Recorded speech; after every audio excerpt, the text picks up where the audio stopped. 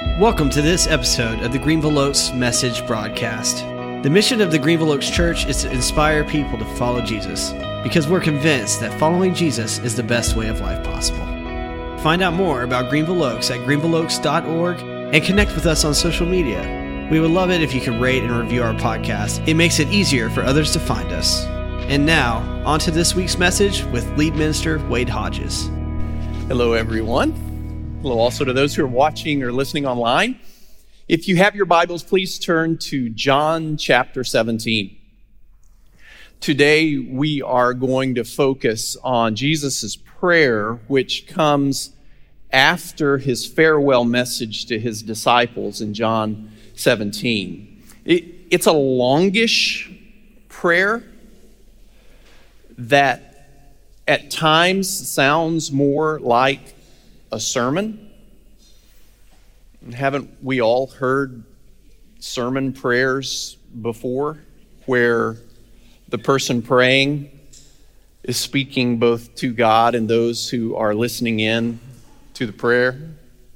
One of my favorites is the prayer for someone in the hospital that includes the room number. Dear Lord, please be with Sister Mildred. She's in room 334. That's the new wing at St. Francis Hospital. Visiting hours are... Okay, the Lord doesn't need any of that information. None of that's for the Lord. He knows where Sister Mildred is. That is an announcement disguised as a prayer. Or when a prayer contains a scripture reference.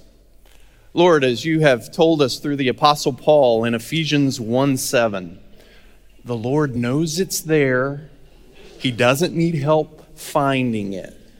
And parents, who among us have not used prayer as a way to preach to our ungrateful kids when they're complaining about what we said on the dinner table? Dear Lord, thank you for this wonderful food in front of us.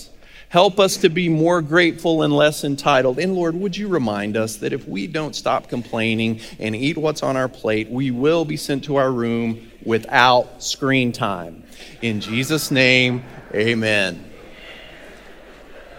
You can go back and listen to that if you need that one for future reference.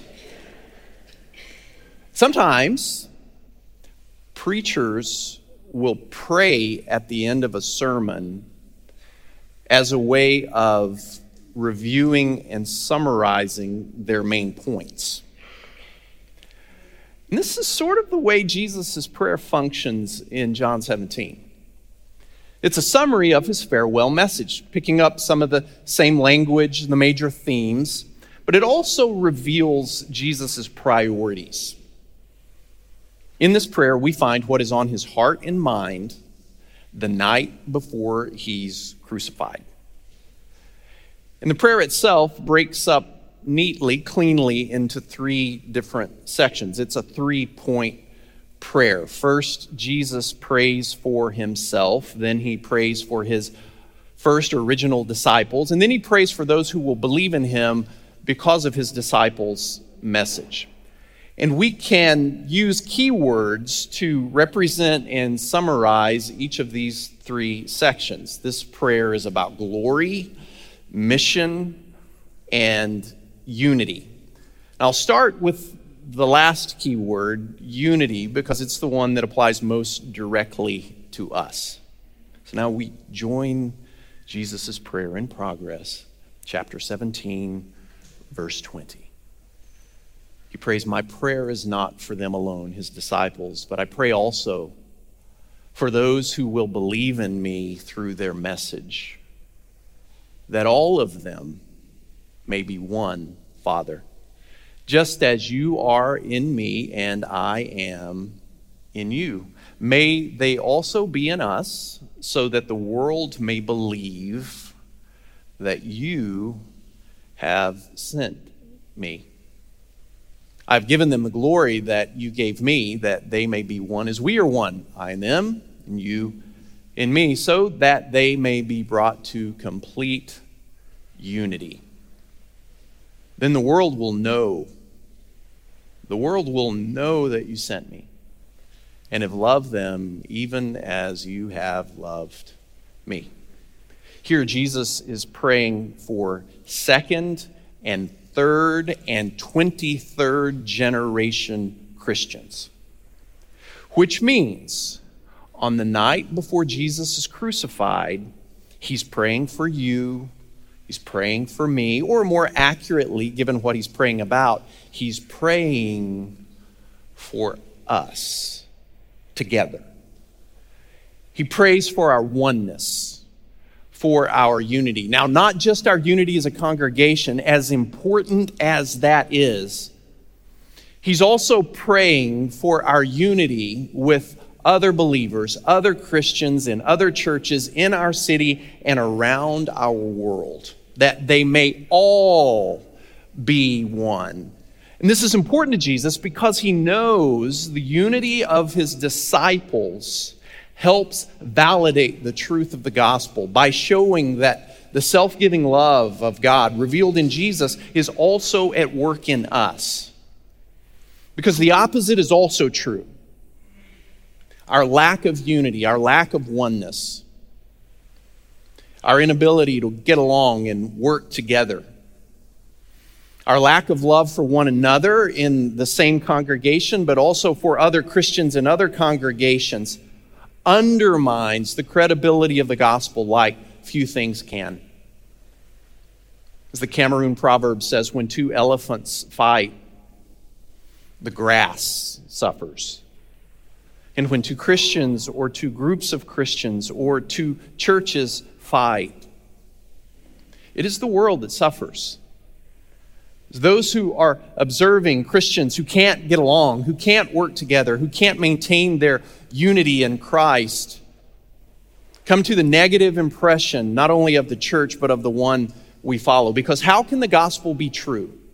How can the good news of God's self-giving love revealed in Christ be true if all it seems to produce are selfish Christians who can't get along with one another? And Christian unity is not an end to itself. The goal of unity is not unity. The goal of unity is to demonstrate the power of the gospel for our skeptical neighbors. And in this sense, our unity, much like Jesus' miraculous works, functions as a sign. And signs always point to something else. A sign is always pointing somewhere else to something else. Christian unity, our ability to work together as a congregation, but also our ability as a congregation to work together with other congregations, is a sign that points to Jesus' identity as the crucified, resurrected, and ascended Lord. I was part of a conversation with other churches in Allen just a few days ago. Congregation is coming together, wrestling with how could we as a unified presence in our community respond to the recent shooting. And the answers are not quick, the solutions are not easy, but there is a sense in the room that followers of Christ coming together in unity, speaking words of hope and encouragement and truth to our community and to other community leaders has a power in itself. Something positive, something hopeful can happen if Jesus' followers can respond as one. But sometimes Christian unity seems like the biggest miracle of all, doesn't it? Now, our unity can never be separated then from our mission as disciples of Christ. And this brings us to the second key word that captures and summarizes the second section of Jesus' prayer.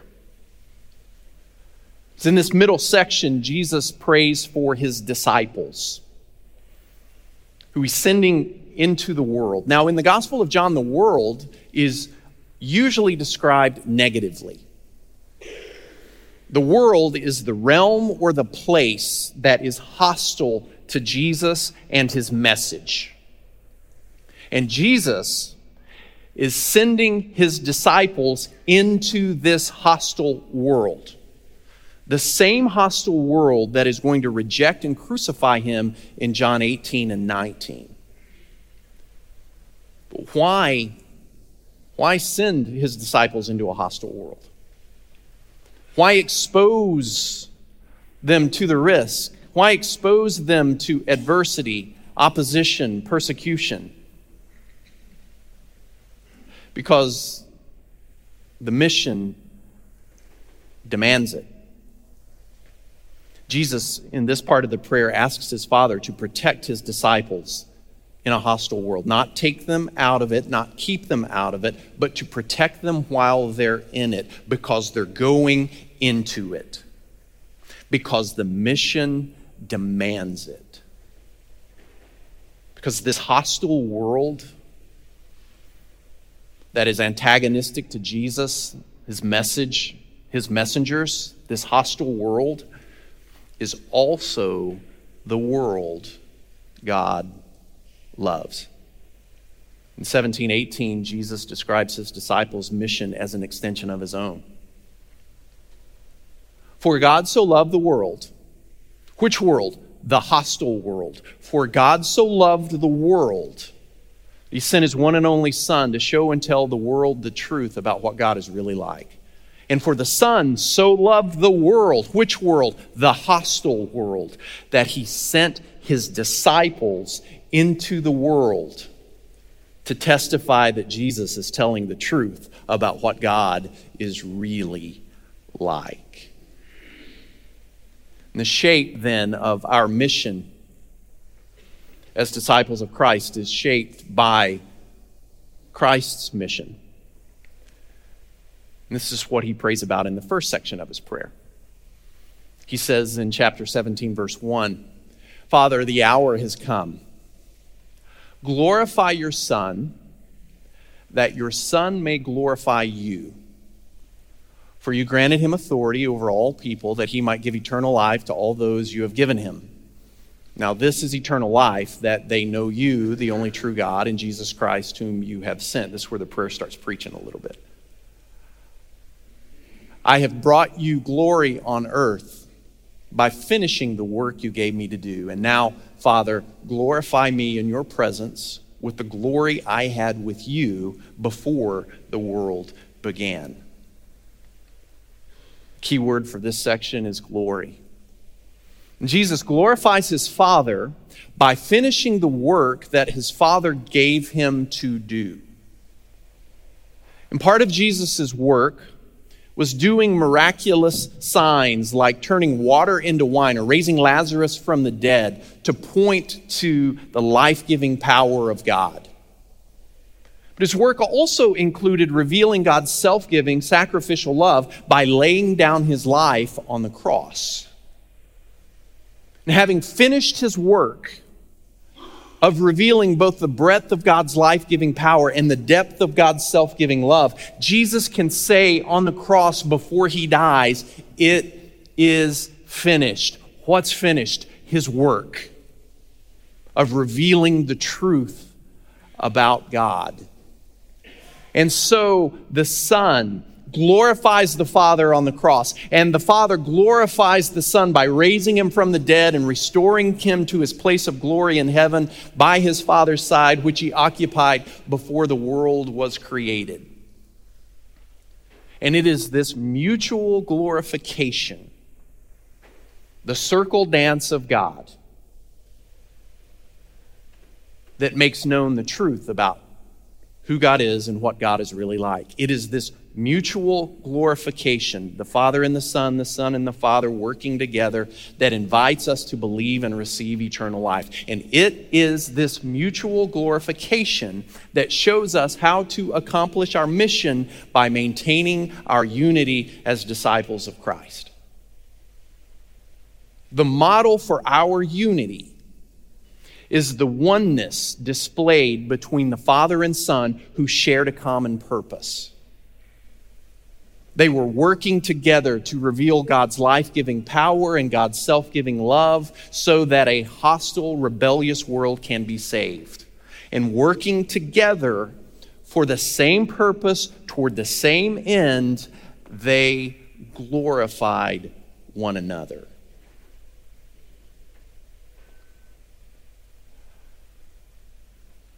A diverse church is a sign pointing to the wall-destroying power of God.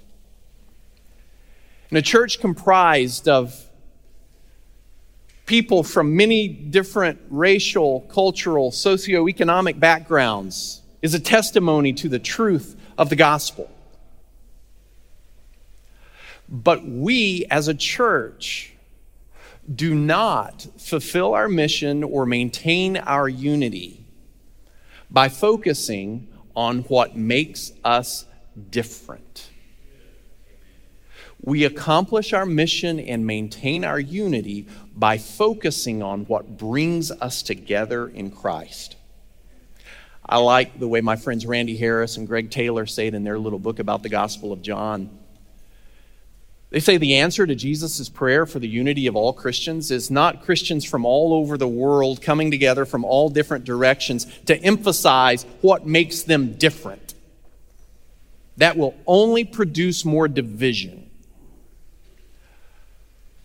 The answer to Jesus' prayer for unity is Christians from all over the world focusing on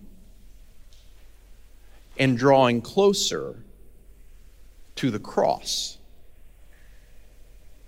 where God's self-giving love, God's sacrificial glory is displayed. Because when we all are moving closer to the cross, we are also all moving closer together. And as we come closer to the cross, it is the cross that shapes who we are, how we live, and how we love, so that the glory of God's self-giving love is displayed in the way we love one another. May God bring us together and make us one. And may God use our unity, our oneness, to move God's mission forward. And may God use our unified mission to shine the light of His glory into a dark world. Please be standing for the benediction. This benediction comes from Psalm 133. Read this out loud with me, please. How good and pleasant it is when God's people live together in unity. It's like precious oil poured on the head. It is as if the dew of Hermon were falling on Mount Zion. For there the Lord bestows His blessing, even life forevermore. Go in peace. Thank you so much for listening to the message from the Greenville Oaks Message Broadcast. We hope this message enriched your life and can help you inspire others to follow Jesus, because we honestly believe following Him is the best way of life possible. Be sure to connect with us online on Instagram, Facebook, and YouTube.